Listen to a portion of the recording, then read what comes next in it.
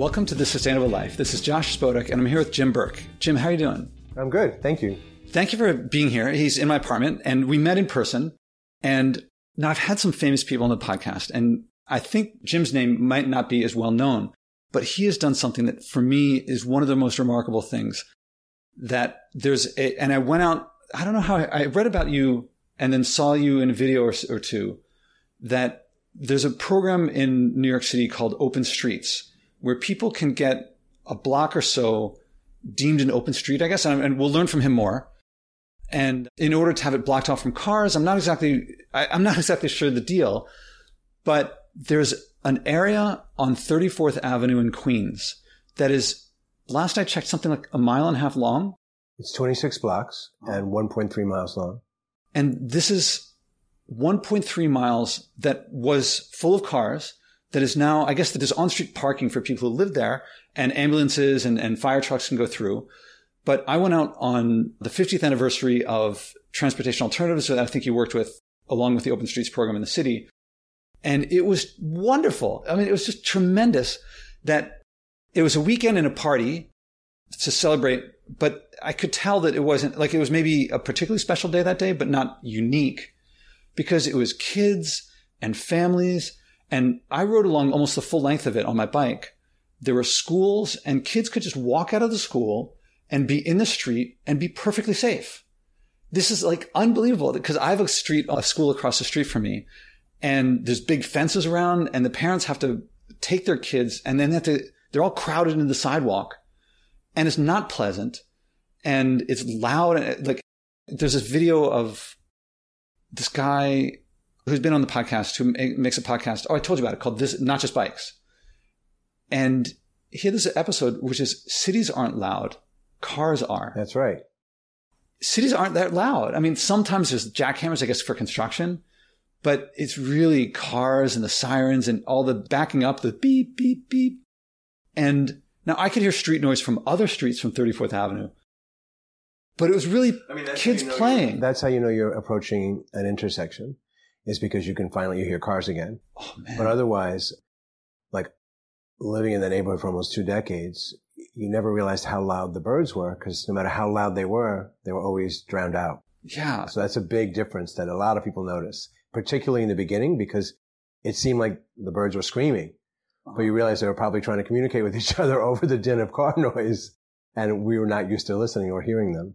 So I want to hear about the open street. I'm totally selfish here, but I hope that other people listening, there are likely similar things in other cities. But what I'm really interested in is, I want to do something like that here in my neighborhood.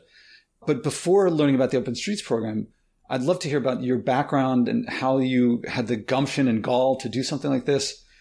I mean, I think you said you grew up in the Bronx. I did, yeah. So can you give some of your background? Well, I grew up in the Bronx, and as many people in my Bronx neighborhood, we spent a lot of our summer, or as much as we could, in Rockaway Beach. Mm-hmm. So those are my two reference points. Is that the A train all the way down? Oh, yeah, the opposite side. At that time, you could take one train, the CC, all the way for almost 3 hours, going back many years ago. But in both neighborhoods, we hung out, played in the streets, right? We played Manhunt, Ring Alivio. We played Kick the Can. Stickball. Every single thing that you could name, we played in the street in both neighborhoods. And that you would scream car when a car came. And once that particular play was finished, you would let the car pass. Do you mind asking if what decade? So this was the mid to late 70s up to the really to the mid to the late 70s. Okay. And so that's, whenever I see anybody my age or older, I know that they also trying to jog their memories, but they played in the streets, because almost all New Yorkers played in the streets, right? We opened the hydrants up. That's how we cooled off in the summer. This is nothing new. It's just that over the years, the cars got much larger and the drivers got much more entitled and aggressive. But really, at most time, even in Manhattan, you see really pedestrians rule, right? And we're just trying to bring that back and make sure that the primary person on the street is actually the pedestrian. Do you know the history that cars didn't used to rule the streets, and there was this whole campaign to make jaywalking illegal? That jaywalking wasn't originally illegal. Yeah, I read about that. That was maybe for your grandparents. Yeah, that was a campaign by the auto industry, right? Yeah. It's because many people around the world were upset how many people got injured or died by automobiles. So they were trying to shift the blame, which they very successfully did. Mm-hmm. And unfortunately, in our culture, our favorite thing is to blame the victim, right? Oh, someone got hit by the car. Oh, they were probably doing something. And really, the person who was doing something was behind the wheel and not paying attention or going too fast. And there's no pedestrian lobby in DC. There's not millions of dollars. The thing is, when you're anything about street safety, anything about bicycle safety, pedestrian safety, there's not money behind it, right? It's just activists on the ground and people who are worried about their loved ones or who they themselves hurt. That's who pushes for these things. Listeners to this podcast. That's right. So you're a kid growing up and you're in between the Bronx and the Rockaways, and the streets were just where you were. And then what? No, that's how I grew up. And the city instituted this under former mayor Bill de Blasio, an open streets program. And so this is 2015, 2010? The really launched right around the pandemic in 2020 is when, and in Jackson Heights, they opened up a 2-block stretch in front of our only park. We're very park deprived. Our sidewalks are really narrow. We have very little open space there. So they gave us a 2-block thing. Wait, did you ask for it? Did they give it to you? So all around the city, they gave it to all the they were trying to give it to places that had the least amount of park space. So whether you want it or not. Right. And so they opened up a lot of them. Most of them folded. And the way they did it was kind of heavy handed, right? It was like they had either police or police-like people, police vehicles blocking the corners, and they had police officers there. So in our case, many people in our neighborhood walked around it, because it looks sort of like maybe a checkpoint or something bad has happened, because that's usually what happens when you see a conglomeration of police and vehicles. So then they said, it was very expensive and it was a failure. And we said, wait, the idea there is wonderful. The implementation was a failure. So what we did. Sorry, I want to look at this failure a little bit more. Sure. I mean, was it just like, were the cops like, hey, we got some overtime here. Let's send like 15 extra people? No, they were just instructed, right, to cordon off a section from vehicles. And that was it, right? There was no... Okay, no caring, no thought. No, they weren't doing anything wrong. They were doing exactly as the program laid out, right? Okay. So a bunch of us, and many people in the neighborhood, know each other from different campaigns, Better Buses or Safer Streets, School Streets, other campaigns that we've worked on as a neighborhood together. Oh, they heard us talking about them. Yeah. We decided to demonstrate what we thought would be the best way to run an open street. So we got a sandwich board and we wrote it for emergency vehicles only, and we put it on a corner. We gave volunteers some orange vests. We invited people to join us in the street. This was during the pandemic, where people really were dying to get out of their houses, and safely, because you had to keep at that time 6-foot distance. We were wearing masks. It was really the height of the pandemic, and our neighborhood was probably hit the hardest in the United States. They used to call it the epicenter of COVID. And all you heard really was ambulances all day long. Anyway, we put up this sign, and we did it on our own. So did you ask the city? Or we did not ask the city. Okay. We did it ourselves. The idea of beg for forgiveness rather than ask. And there was no one to ask. No one was home. Basically, everybody was not working. No one was working. And so we put up this, and what happened was cars would see that and they would turn off the avenue. That's all. It was like citizen action. And then kids were playing, people were socializing, and we invited the media there. And basically we said, this is the way. You don't need a heavy-handed, expensive approach, because obviously we don't have the resources to man every corner like a parade route, right? This is not rolling out. We can't afford to have employees on every single corner. All you need is agreement with the community that this is a great idea, and signs, and like a little tiny barricade. So we petitioned for that. And sorry to interrupt. So you did it for a week, a month? No, we did it for a day, made a big splash, and we asked the city, we really want this open street. And instead of having the NYPD as a partner, we will form, which we did, the 34th Avenue Open Streets Coalition. And that was formed by all these neighbors. They came together, and we worked with many local nonprofits in the neighborhood and said, do you have a volunteer? We have to open the street every morning at a certain time. We have to close the street. We have to move and take away barricades from 26 blocks. And we have to do it within 10 minutes in the morning and 10 minutes in the evening. And this is, so when you're coordinating with, you found someone at the Open Streets program? So that when the city was imagining, like, say, a bid, or the police would take this on. A bid is, business improvement district for people who don't know. Uh-huh. And we have many of those in New York, and they have businesses, and they operate some open streets, and it's really great for restaurants and things like that. But our particular open street does not have businesses.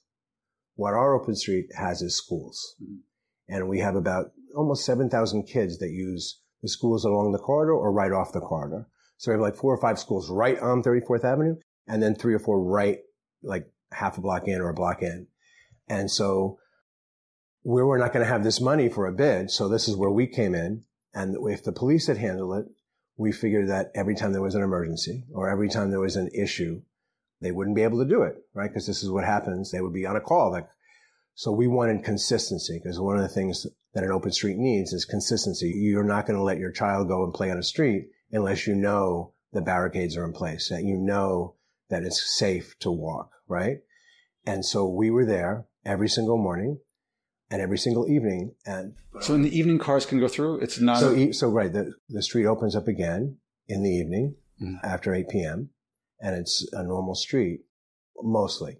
Now, one of the great, wonderful things working with DOT is we now have school streets and school plazas, or basically school plazas in front of many of our key schools.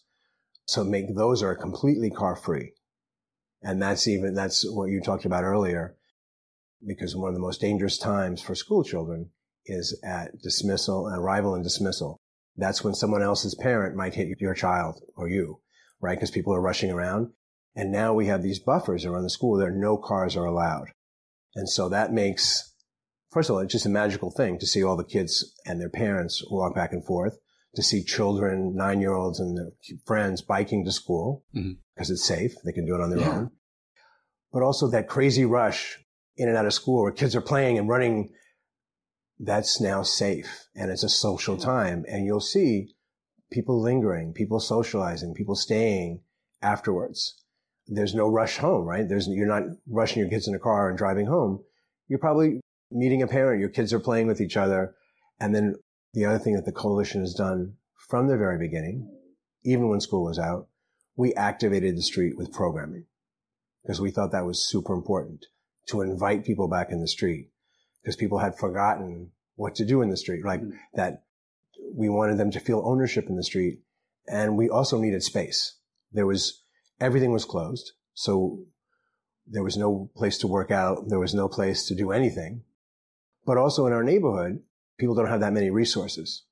So all of these activities really come in handy. So we have Zumba, yoga, salsa dancing, Mexican different dancing classes, all these different classes. We teach English as a second language. Outdoors in the street. Outdoors in the street. And we have programming in the warmer months 7 days a week. And when it drops down to the colder months, we probably drop to 3 or 4 days a week. And then we have layered on top of that, we have special programming, like this Saturday is the Colombian Independence Festival, right? To celebrate Colombian independence. So we'll have musicians. That'll be a special thing that we have. And we have the Holy Festival, the Color Festival. We celebrate just about anybody's holiday. Uh-huh. And we have because there's all the space in the city. Well, yeah, we have all this space. Before we only had like a couple of pocket parks that are tiny and already kind of at capacity. So we really needed this space.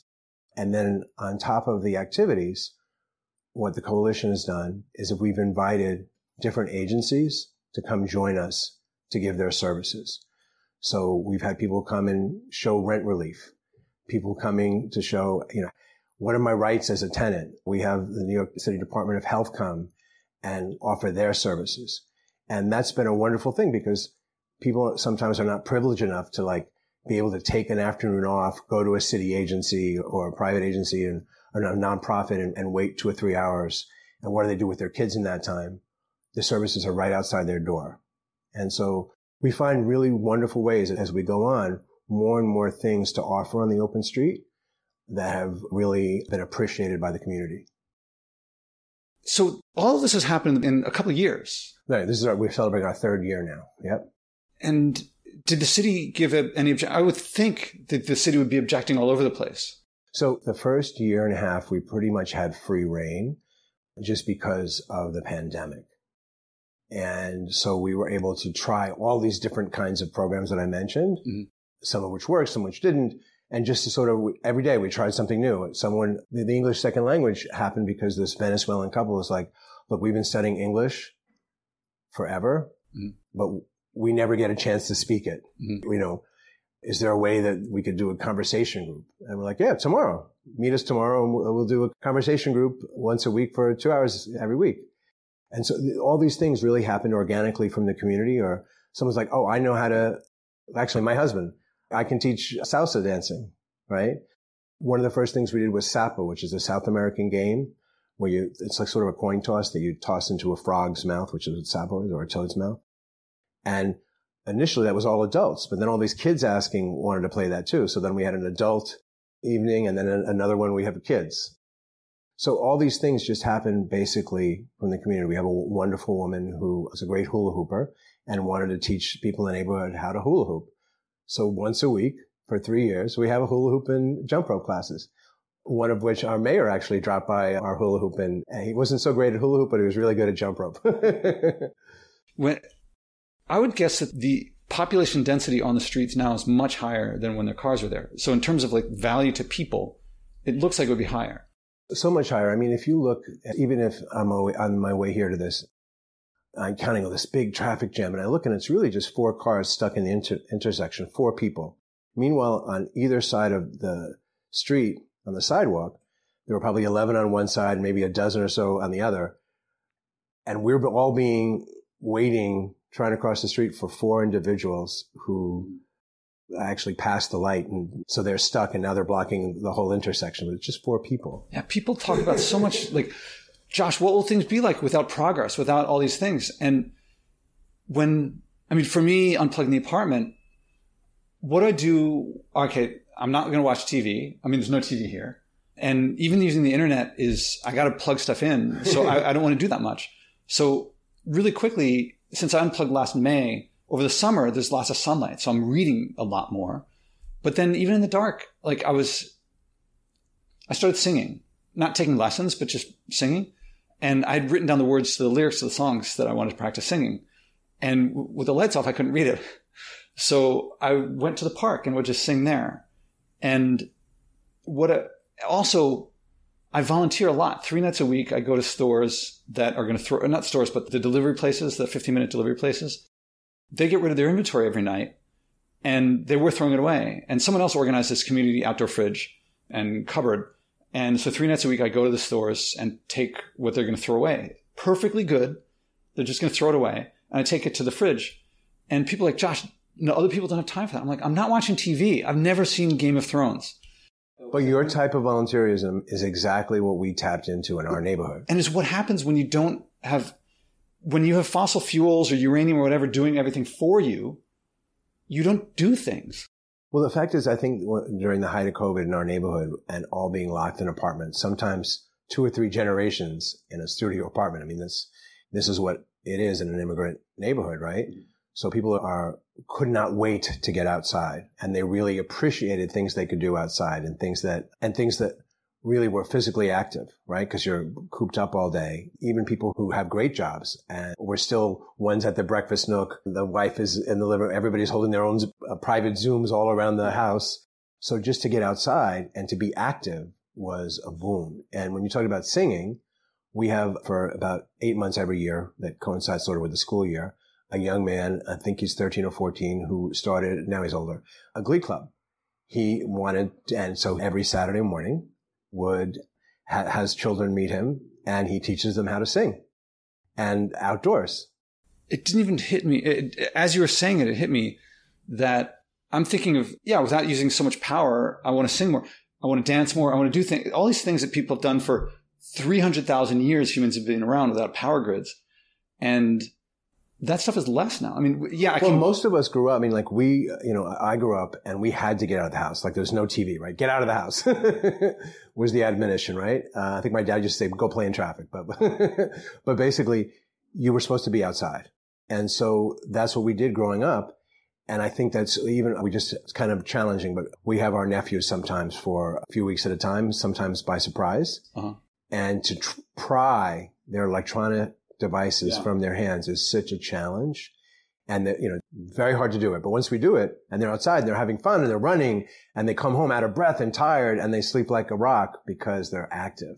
But people don't realize that we still have that choice to put down those devices and get outside. Yeah. If the only choice is a small little piece of sidewalk and it's really dangerous out in the street, that's not a great choice. It's not worth risking your life for, right? And I mean, like, you don't want to risk your life, but if you can go I liken walking on 34th Avenue to walking on the boardwalk, right? Either in Rockaway or Coney Island. So you're walking, you're socializing, and as you walk along, you see all these other things happening, right? There are people riding their bikes, there are people riding their scooters, there are people sitting and laughing, and there are dance classes. All those same kind of things happen in any kind of public space.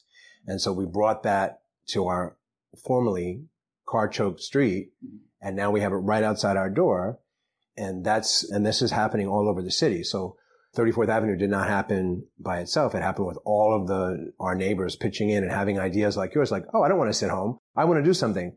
This is what I like to do. And like, great, do it. Yeah. For me, solo doing it is interesting, but it didn't occur to me until you said it. Within a half mile of here, there's going to be like thousands of people who are doing something and hundreds and dozens who at least want to sing. Yeah, there was a woman who wanted to do a walk every morning. So she asked if she could do a flyer. And then she had a whole, I don't know how long, maybe it lasted a year. And every week, Thursday morning, I think 7 a.m, there was a group of people who went for the entire round robin of the 34th Avenue. So once it starts, it just keeps going. Like you're not trying anymore. I mean, it sounds like there's a lot of organization at the beginning. So in the beginning, it was basically inviting every single person that we could possibly imagine to bring activities to the street. We welcome anybody, and we help them, right? So we'll help public, like if you want to do your singing delivery to the community fridge, we'll help you with a flyer and we will distribute it in all of our social media and our WhatsApp group. And so you'll probably find a few like-minded souls to do that with you. That's the kind of thing that continues to happen. What we do now is we do invite city services to come because we found that's for a lot of people, maybe even living 10 or 20 years, not only recent immigrants, but people who've lived here don't know a lot of times what all these different nonprofits or city agencies can do. Mm-hmm. And by bringing them right to the neighborhood, right on the street, without having to make an appointment or figure out where they go, you can go right there and talk to someone. Human rights, they'll tell you what your rights are, or if your rights have been violated, or if what's happening at work falls under discrimination. I mean, there's people who really help you. We have Asian Americans for Equality. They've come and they say, well, what's my rights as a roommate? Mm-hmm. And they have an hour class right on the street, and they'll tell you and take you through the different rights as a tenant, as a roommate. And those are all super helpful information that people might otherwise not be able to get or access.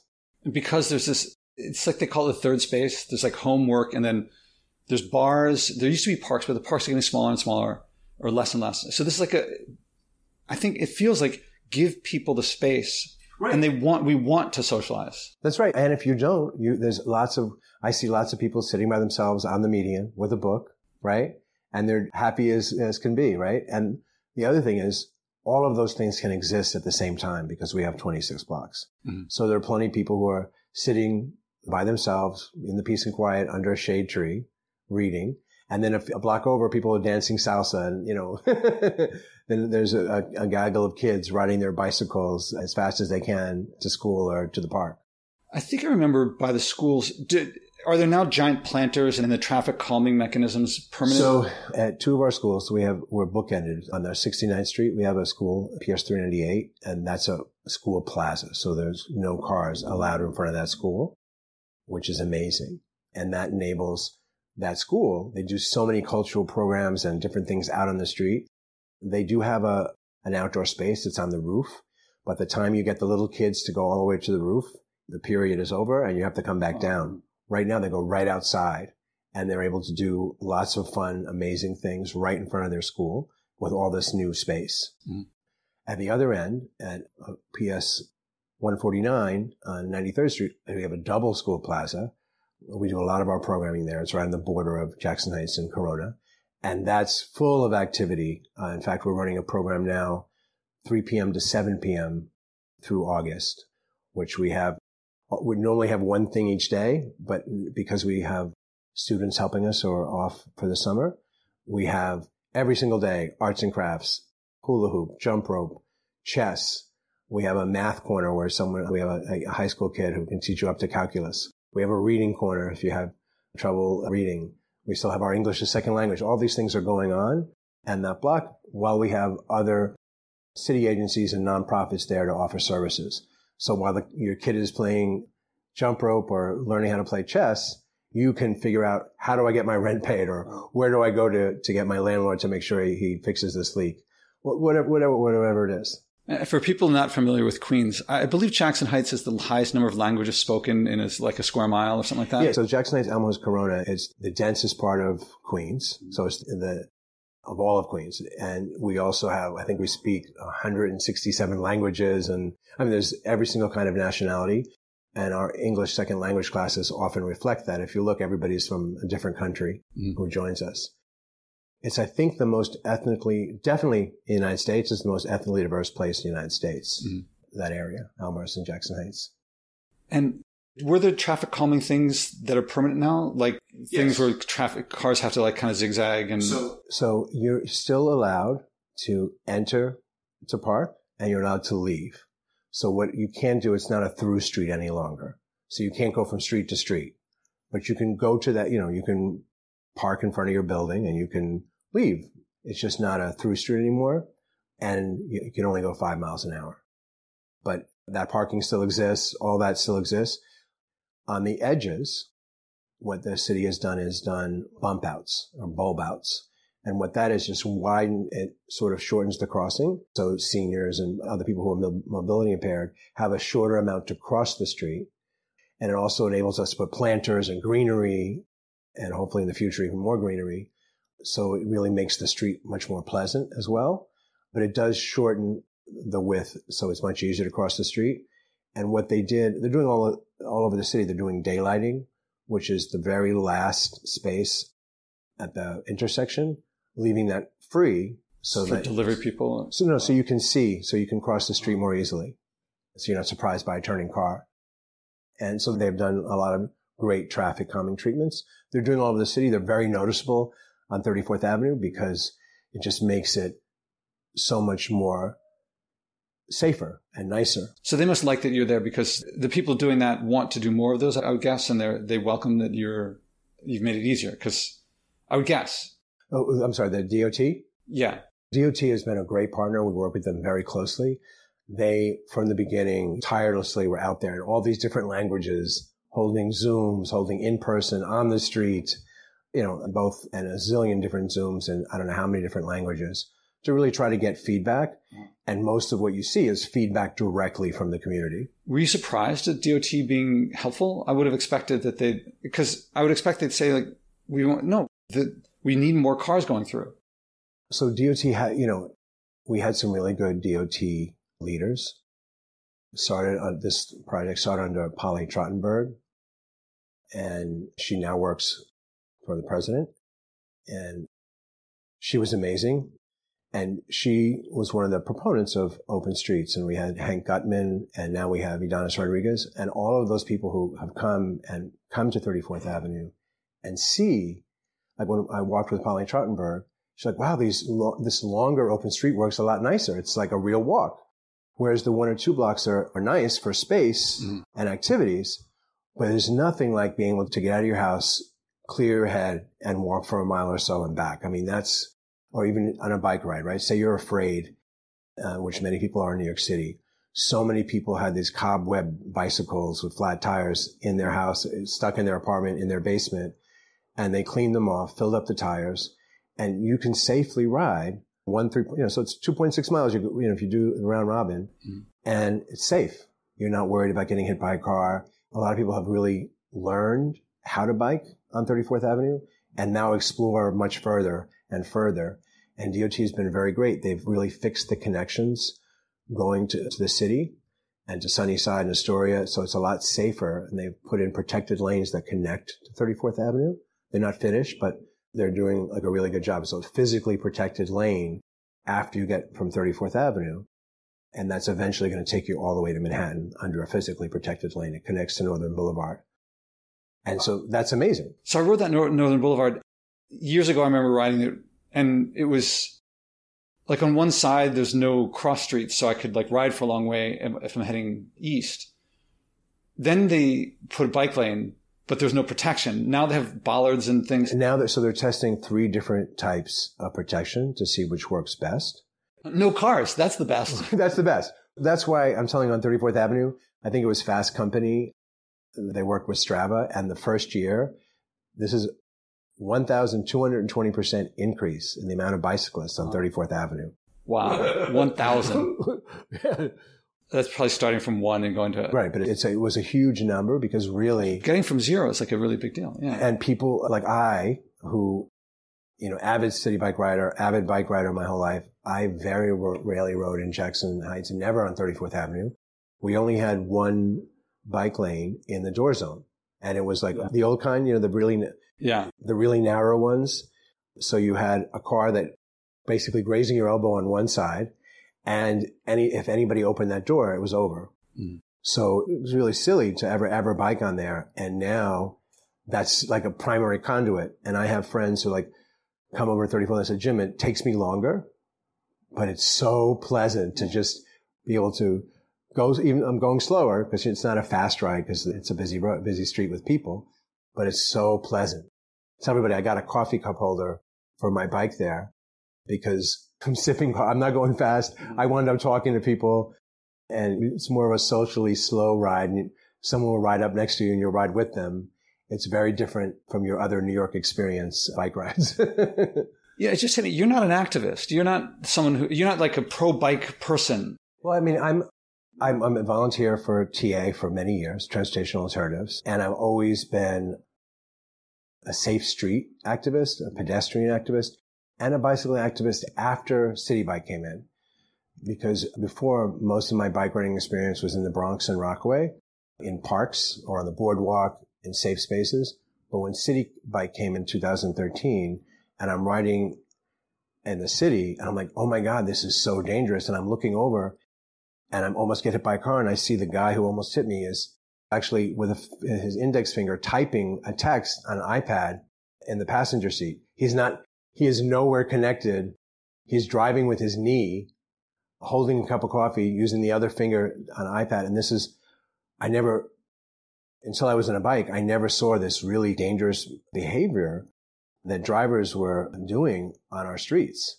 And that's really what all these near misses that I experienced myself, and then I started to see everywhere. And I really wanted to do something about that. I got to tell a story about one time when I rear-ended a car.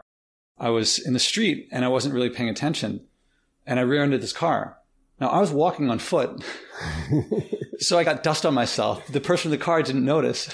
And if you do this while you're walking, it's not that bad a problem.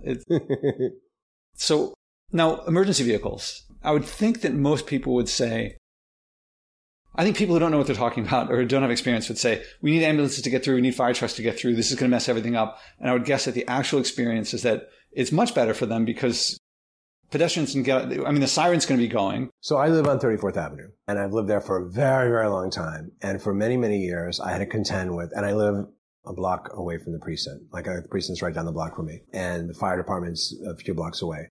So the amount of ambulances, and I live in what's called a NORC, a naturally occurring retirement community. So there's this whole group of buildings that are deemed naturally occurring retirement communities because people aged in place. They got their apartments in 1958, and they're in their 80s and 90s, and they still have their apartments because everything in the neighborhood is just a stone's throw away.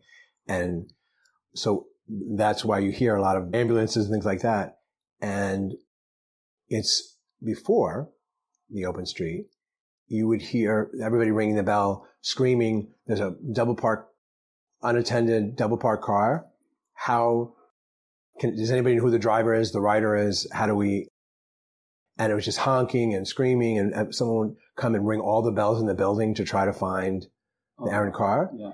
Now they move the barricade out of the way and they zoom down at a zillion miles an hour. And the other thing is we still have 26 side streets, right? So if there's a fire on 83 and 34th Avenue, you come down 83rd Street, or you come down, but basically you can, in an emergency, and I've seen them, they can zoom right through. Even if the kids are playing Yeah, because people move. Yeah. It's very easy to move people. What's not easy is an unattended car or a car that's being blocked by another car. And that was always the case. And still in some of the side streets, you'll see unattended car and a whole bunch of people behind it honking, trying to get that owner to come down from whatever he went upstairs for. So that still happens all over the city, but it doesn't happen on 34th Avenue because you have a clear shot all the way.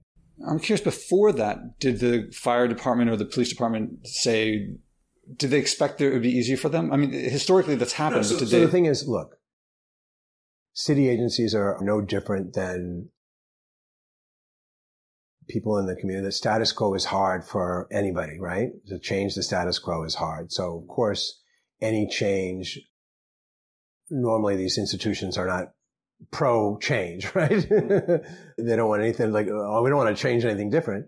So, yeah, but you can be on the street and see that it's much easier to, first of all, the barricades, often you can get through, but you can certainly you can zoom right through if it was a terrible emergency, or you can move it out of the way. And don't forget, there are people on the street. So if you're on the street and you see an ambulance, just move it and they go right through. They don't even have, no one has to do anything. Because people will actually jump and move a barricade right away, of course. And are there any bus routes on this avenue? They're not. Okay. Is that an issue?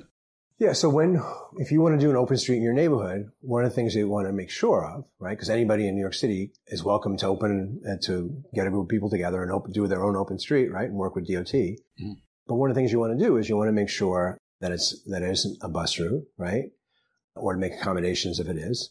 And you want to make sure that it doesn't have a lot of curb cuts, right? So you don't want a lot of driveways. You don't want to have a lot of necessary incursions on your street.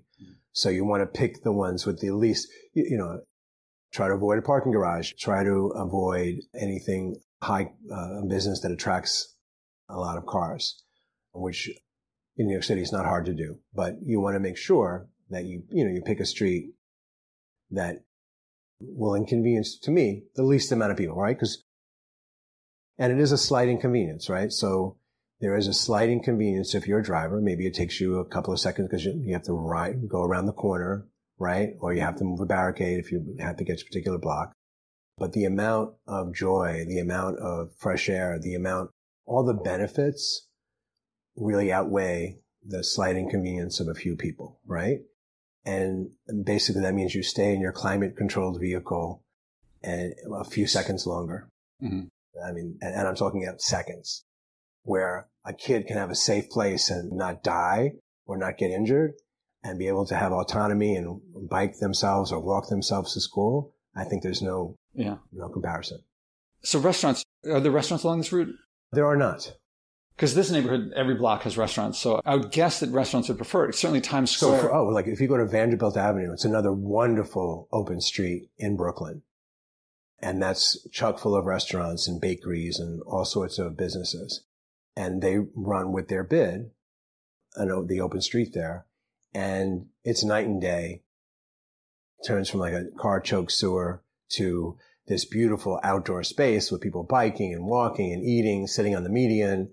And it's so much more pleasant and easier to grab anything, and just sit and enjoy and eat. So the listeners know when we were scheduling this by phone, after we finish this, we're going to walk around the neighborhood a bit if you have time. And because I'm thinking of Greenwich Avenue is, on the face of it, it's this diagonal. So I would think if people want to go northwest, they'd probably think, I can skip a couple of blocks. But actually, it's got several lights along the way. So I don't think it's faster for a car. Yeah, if it's not part of the grid, that's why Broadway here in New York City should be pedestrianized from end to end. And you see the recent mayoral ribbon cutting with Adonis from DOT. They just another new section of Broadway became more pedestrian.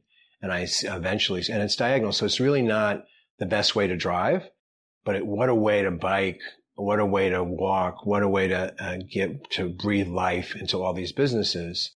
And you can walk Broadway any day and you'll see all those things happening. So I think almost any street is a candidate. If it's an emergency, if you just want to make sure that you're not impeding public transportation or things like that. And now you were saying that during the pandemic out there, everyone wanted to get out. They wanted to be outdoors. Now in this neighborhood in the pandemic, the northwest corner of Washington Square Park got hit hard with fentanyl and crack and heroin. And I think the police were not really, I don't know if they were looking the other way or what, but so the northwest corner of Washington Square Park and then Waverly Place leading to the West 4th Street subway stop, there's like this corridor of, when I walk down on 6th Avenue and turn left on Waverly, my thought is always, what this time? Because it's going to be, an encampment or, sometimes I walk through and there's people with the needles in their arms. Sometimes it's clear. For a while, the police put this big generator and lights. And it's like anyone can tell the difference between a generator and a cop. Like it didn't deter anything. In any case, I think, so when I've gone to community groups around here, they're like, what can we do about this drug stuff? Because there's a lot of people with brownstones and people will shoot up on the stairs. And I think that they would think less cars would mean less traffic, which would mean more drugs. But I'm guessing that less cars would mean more foot traffic, which would mean... I'll give you an example. There's a park in Jackson Heights, a tiny little park. And I was asked to do what I do on 34th Avenue in this park because they had a problem similar to what you were describing. So I started exercise classes there and I invited musicians to come for mini concerts. And we put chairs and tables out. And during that time, that park became a much more livable, nicer space. Mm. And yes, there were in-transit homeless that kind of live in that park, but they also enjoyed these things and the concerts and things. And they are people too. And we also invited these agencies to try to give them services. It's an ongoing battle that we have across the city between substance addiction and homelessness and getting services to people. We do a very bad job in New York City on delivering that. I think the United States does a bad job in helping these people who need help. That can't be it. That's the much bigger question. And that's the same reason like, we don't want to put a bench there. Or we don't want to put a chair there. Or someone might sit on that. And so that's, some homeless person might sit on that bench if you put a bench there. Yeah. And that's the kind of thing that, first of all, if you have a zillion benches and you have lots of different places, if you had lots of different public bathrooms and lots of different seats everywhere, then there wouldn't be this congregation of people because there'd be many more places to sit, right? Everybody should be able to sit down when they need to rest, right? So we do a bad job on that. And that's a different conversation on how to help those people. Those people exist. They're all over our city. They try to, I don't think it's great to congregate them in our parks. I think because then there's whole swaths of lots of different parks in the city that people don't bring their children to, that people don't go to because they feel uncomfortable. And at the same time, those people are, I've talked to them. They're really nice people. And unfortunately, I've seen them when they come out of there's a local hospital, Amherst Hospital. I've seen when they come out and they're dressed and their families with them. And for those moments, they're not on the particular drug of choice or alcohol. They just have these terrible addiction problems. And it's very hard in the city to get help for those things. And so they wind up, these beautifully clean shaven, freshly showered people that discharged wind up back in the park that I work at in distress. And since I've been there, I think there's been at least 2 times where a dead body has been discovered in this little park in Jackson Heights, 82nd Street. And that's a failure really of the city services and helping these people. We do a bad job. I had a guy on this podcast who wrote a book on fentanyl, and before that it was on heroin. And the supply of this stuff is the Sacklers and the OxyContin pushing it caused a lot of addiction, which then self-perpetuated because the supply started being met with fentanyl and other these things that aren't limited So I think you could have the best treatment in the world. And if the supply is great enough, you can just keep overwhelming it. But that's a whole other thing. What I'm really thinking of is which is not to say that we shouldn't help people in the most effective way possible. But I'm thinking of people who live, say someone who lives on a block in between the park and the subway station, or also on 7th Avenue, there's a lot. So there's a couple of streets that I think people living there might think we want the cars to have more eyes on the street. But I think that fewer cars would mean actually more eyes. Right. I mean, just think of when you're growing up. Was it better to have a cop on the beat that walked around and knew everybody's name and all the storekeepers' names and all the people's names? Or is it better for him to be in a car driving at 50 miles an hour? Which do you prefer as a citizen, right? It's the same thing if you opened up that street, right? You'll have lots of physical people on the street. We noticed that in this particular park in Jackson Heights, by having moms with strollers and older women and people from the hospital on their lunch break in that park, made that park a lot nicer and safer, and also helped get those people services because oh, this guy's in bad shape. He needs help. You know, a lot of people who pass out because another citizen is there, another person is there, they're able to call 911 and get that person help. Whereas who knows what would happen and does happen when no one's there. How about litter and garbage?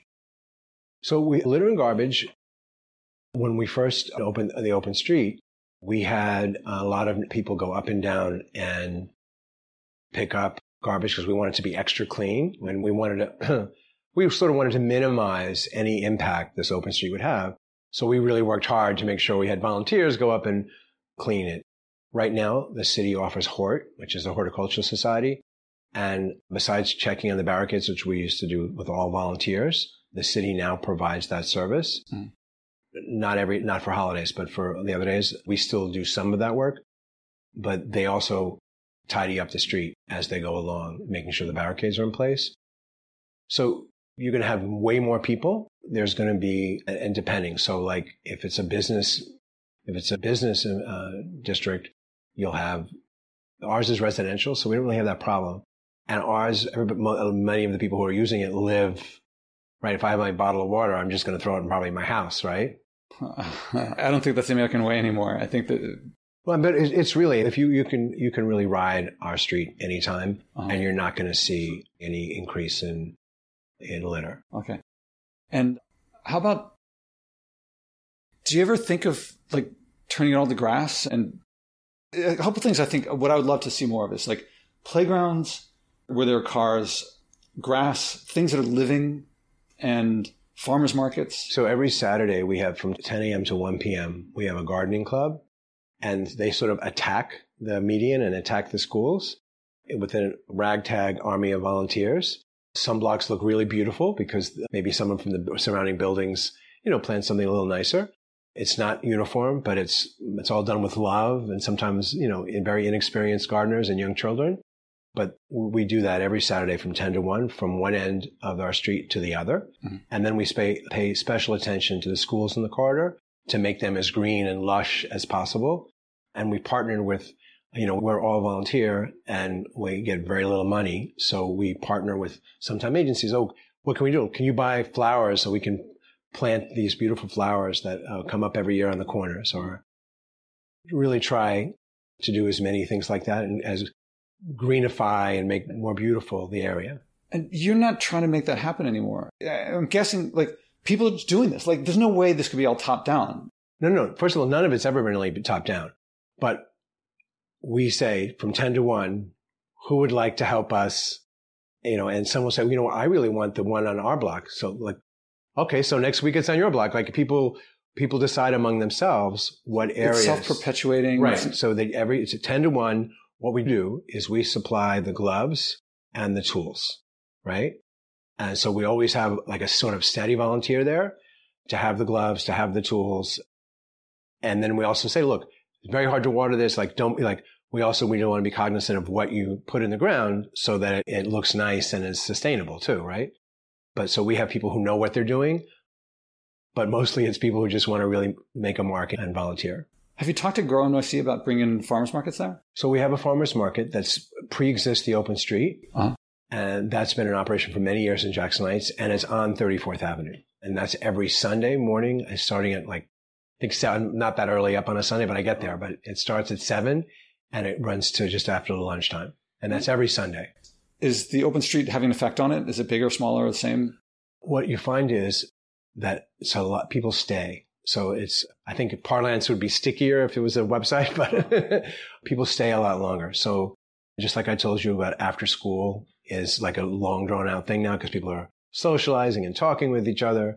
Kids are playing. The same thing happens in the farmer's market. So before you'd go get your vegetables and head back home, right? But now, there's a woman who, you go to the Mexican cart and you get this like tostada, you get something delicious and you sit on the median and you grab maybe a coffee from somewhere else or there's fresh bread. There's a lot of great things to this farmer's market. And you sit on the median and you partake in it and you talk and hang out with your neighbors. What's it in the wintertime? Is it you said the programming becomes less. Is it less active or is it?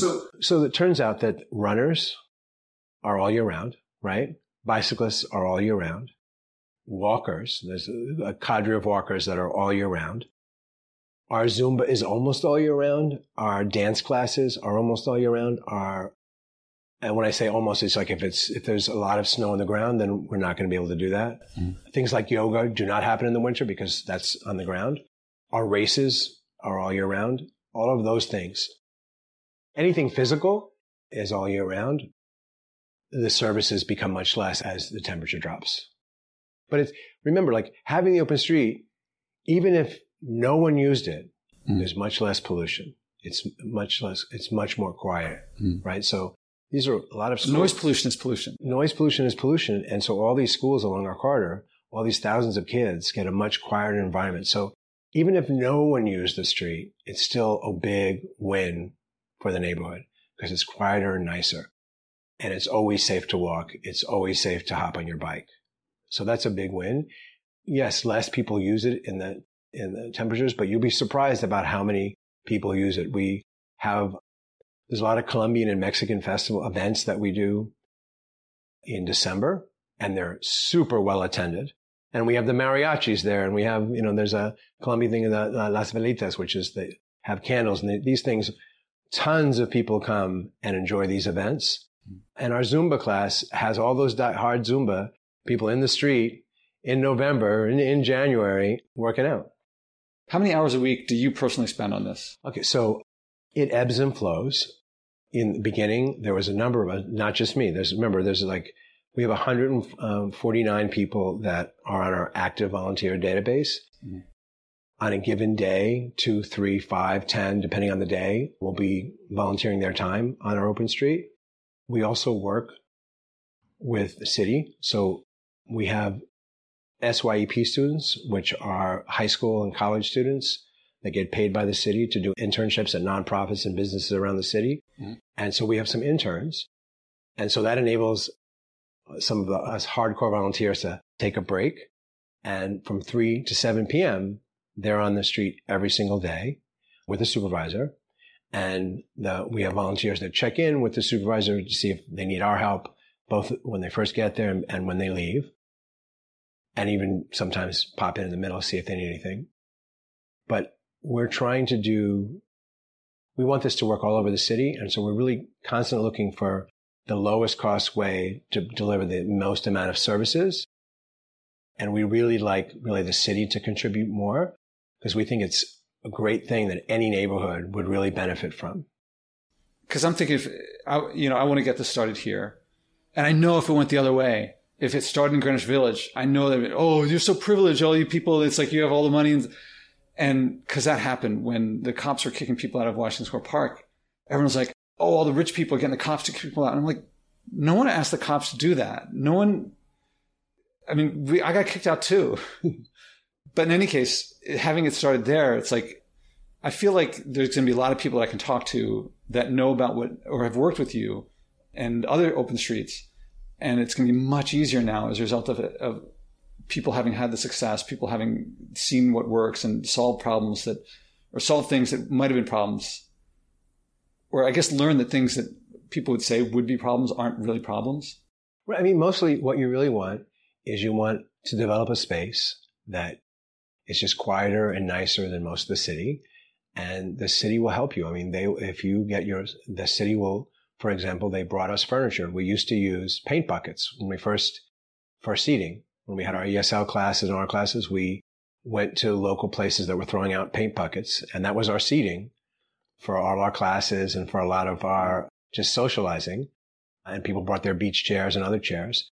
And then the city now supplies us with these really nice kind of cocktail tables and chairs that we can put out and have classes with or just use and socialize. And you'll see them all along our street out and ready to use.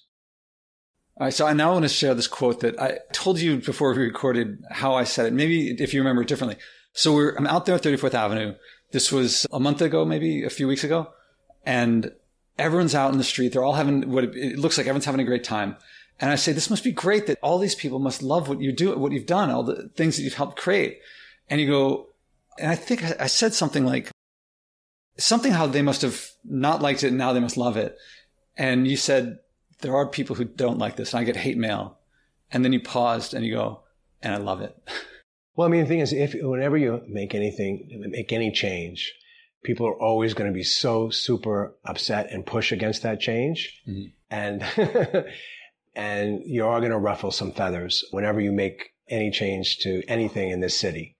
And we are a city of people who don't sit back. We let our feelings and opinions known. Mm-hmm. The challenge is that you really want to bring as many people to the table as you possibly can. But then you find out when people give you a list of things that they don't like and you address them all and they're still against it, they're like, okay, you're just against the change. So, because sometimes if someone has a valid complaint, of course we want to address it. We want to make this work for as many people as possible. But then you find out that those people are just some negative people in this world and they just are going to harp and harp and harp and harp. And some of them have very loud voices. But like, as you saw, the amount of people who just quietly enjoy the space sort of erases all that negativity pretty well. Have there been things that unforeseen that people brought out? What are some examples that people brought up that you didn't think of and then you dealt with? Well, in the very beginning, we were very conscious of one of the reasons the garden committee started was because we wanted to make sure that we were always cleaning. It's not only gardening, we also clean the area that when we go. We wanted to make sure that, because someone said, isn't this going to be messier and dirtier? We're like, you know what? We're going to have people and make sure that doesn't happen. So we had some volunteers during the week, and then we had a big cleanup on Saturday. And it turned out that never got to be a complaint because we addressed it. We addressed the what if. There are things like, what if an ambulance has to come here? Like, well, ambulance can come here. Accessoride. So accessoride is one of those things like people who don't use it, like, there's a lot of people who are worried. Accessoride is for people in wheelchairs and mobility issues. Right. And we have on our volunteer, we have a gentleman who has been confined to a wheelchair for many years as a professor at a college here in the city. And he uses the street with his family. And so he is our point person on mobility issues. And he has a counterpart at DOT that also works with mobility issues. And on these streets, we had all these hypothetical, we said, okay, tell us when accessoride couldn't get to your door. And what's, it wasn't me. It's my sister's brother's cousin's next door neighbor's brother who told me. Okay. And this guy went to all these meetings to try to find these mythical people who were not getting served because we take that seriously. Because, my mom used Accessoride for many years and she stopped because they would leave her a block away. I mean, Accessoride is not the best service in the world, but we want to make sure that, and I watch it and I'm very tuned. We watch them very closely. Now, my mom said the worst thing about being Accessoride was when you're getting out of the vehicle, the cars, a couple don't see you. So everybody's honking and my mother will turn red and get nervous trying to get out of the vehicle. And on things like on 34th, that's not happening. You can take 20 minutes to get out of that vehicle. There's no one honking behind you. It's a much more relaxing environment. Mm-hmm. But there's a lot of people who are hypothetically worried about people that they're never worried about. Mm-hmm. You find that in these situations, people are super worried about people they've never met and about issues they were never worried about before.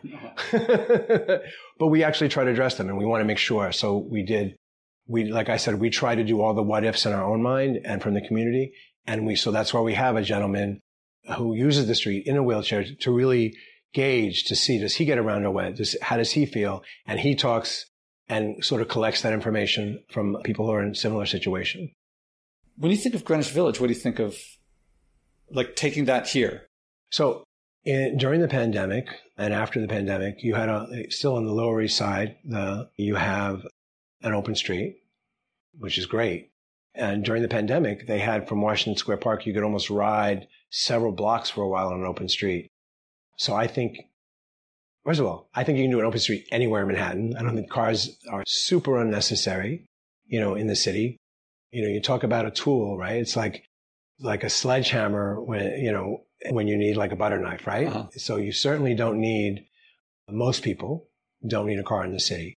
And the thing is, if only the people who actually really need a car in the city, then there's no problem, right? There's no issue. It's that not every single person in New York City can drive their own personal gigantic SUV and have the city livable, right? So I think the village should be open streets everywhere. I think there's so many places. As I was walking to meet you, I'm like, yeah, why are there cars here? I mean, as I told you, when crossing the street, if you count up all the people, there's like 25 of us waiting for these 4 people in SUVs that probably don't even live in New York City and probably don't spend their money here. They're just zooming, somewhere, and they're in our city, and they'd be much better served if they were on foot. Yeah.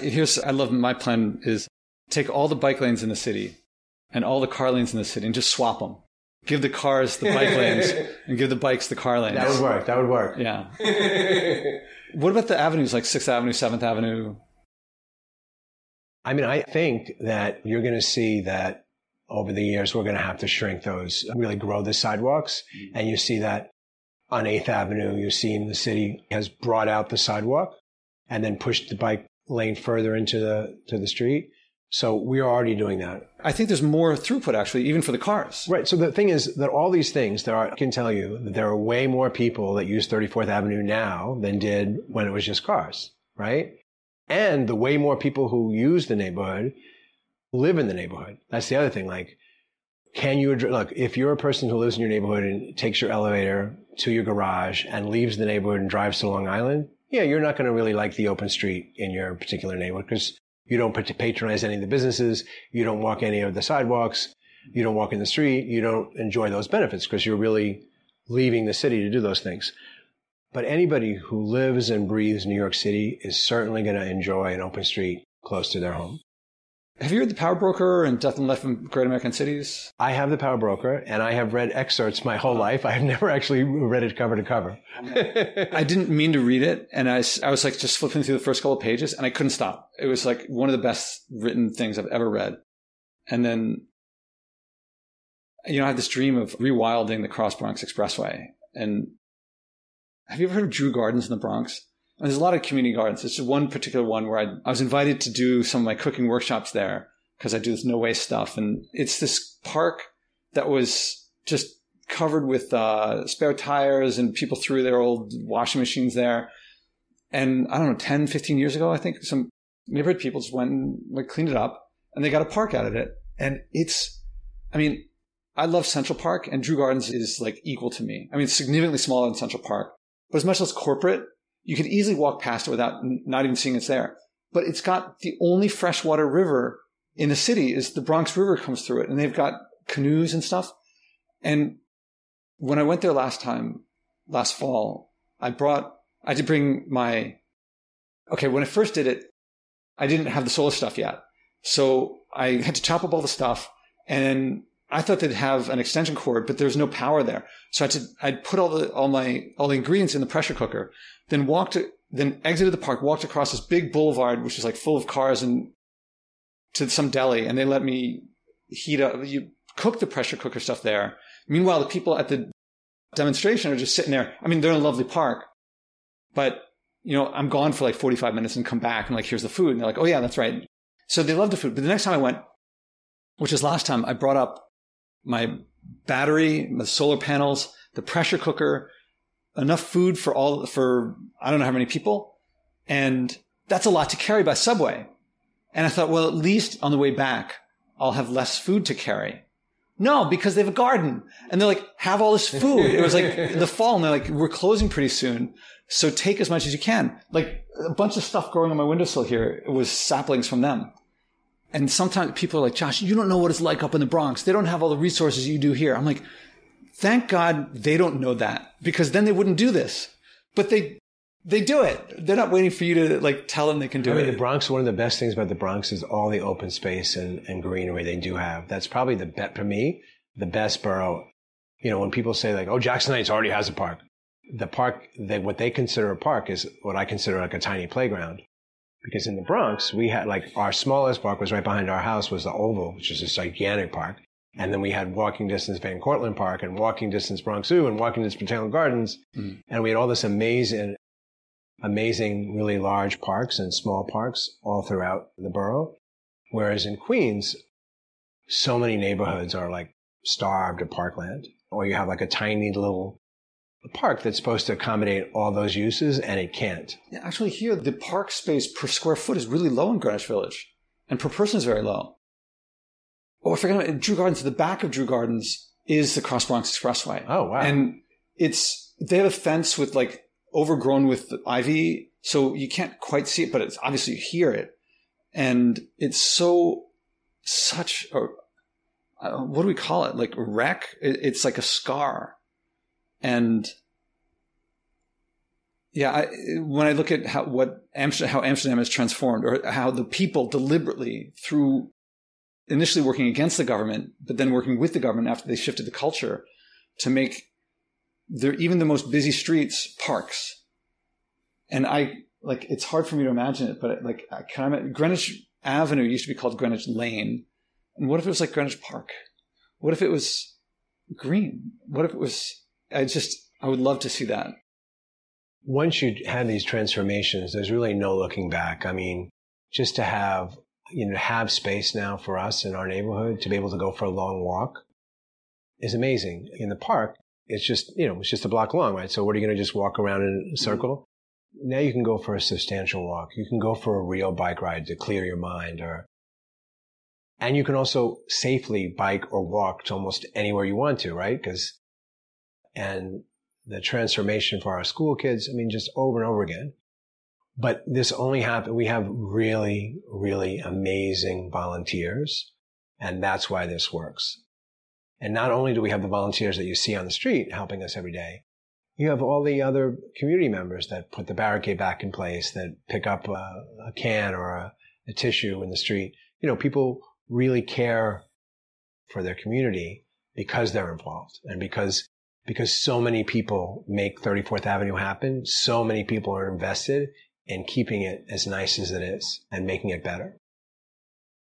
That might be a good place to wrap up. Is there anything I didn't think to ask? Are there problems or things that I didn't know about? Or was it like, you said all these volunteers, how many did you need to start? So I think the first iteration, we probably had a couple of dozen people help us. Remember, we had 26 blocks to open and close every morning and every evening, and keep closed closed to cars and open to people. And so that required a lot more volunteers. Now we need someone to make sure. So we have all these students helping us, sort of a supervisory presence, to make sure that our hopscotch is going, our drawing table is going, our salsa class is going on time. But it's a lot less now. Like you said, it's really self-sustaining after a while. We're always looking for people to do new and fun activities. I think today we're going to have someone come by and do tie-dye for the kids. So every day there's something fun happening. Man, so I really I hope you can put me in touch with some of the city people to make things happen here. And if you're up for it, there's actually an application that you can, it's an online application that you can start with your own open street. And I'm happy to share that with you. Should I get a bunch of volunteers first? Or I think you really want to, first of all, in order for anything to work, you really want to make sure you have the community involvement. And so that's really key. That was the first thing that we worked on, is to make sure that our neighbors were with us and behind us and willing to help us. We went, I think I told you earlier in the conversation, to a lot of the nonprofits that already have roots in the neighborhood. And so that was really helpful. let's go walk around the neighborhood if you're up for it and find the best streets to start with. Great. Cool. Jim Burke, thank you very much. Thank you very much. How many people are bringing a message of joy from what everyone calls saving the environment, but I call the future? Step by step, this podcast is creating a culture of joy, community, and connection around sharing and acting on our environmental values. Again, there's no profit in buying and wasting less, but we'll all love our lives and relationships more when we do. I can use your support. Please donate at joshuaspodek.com/donate. Again, that's joshuaspodek.com/donate.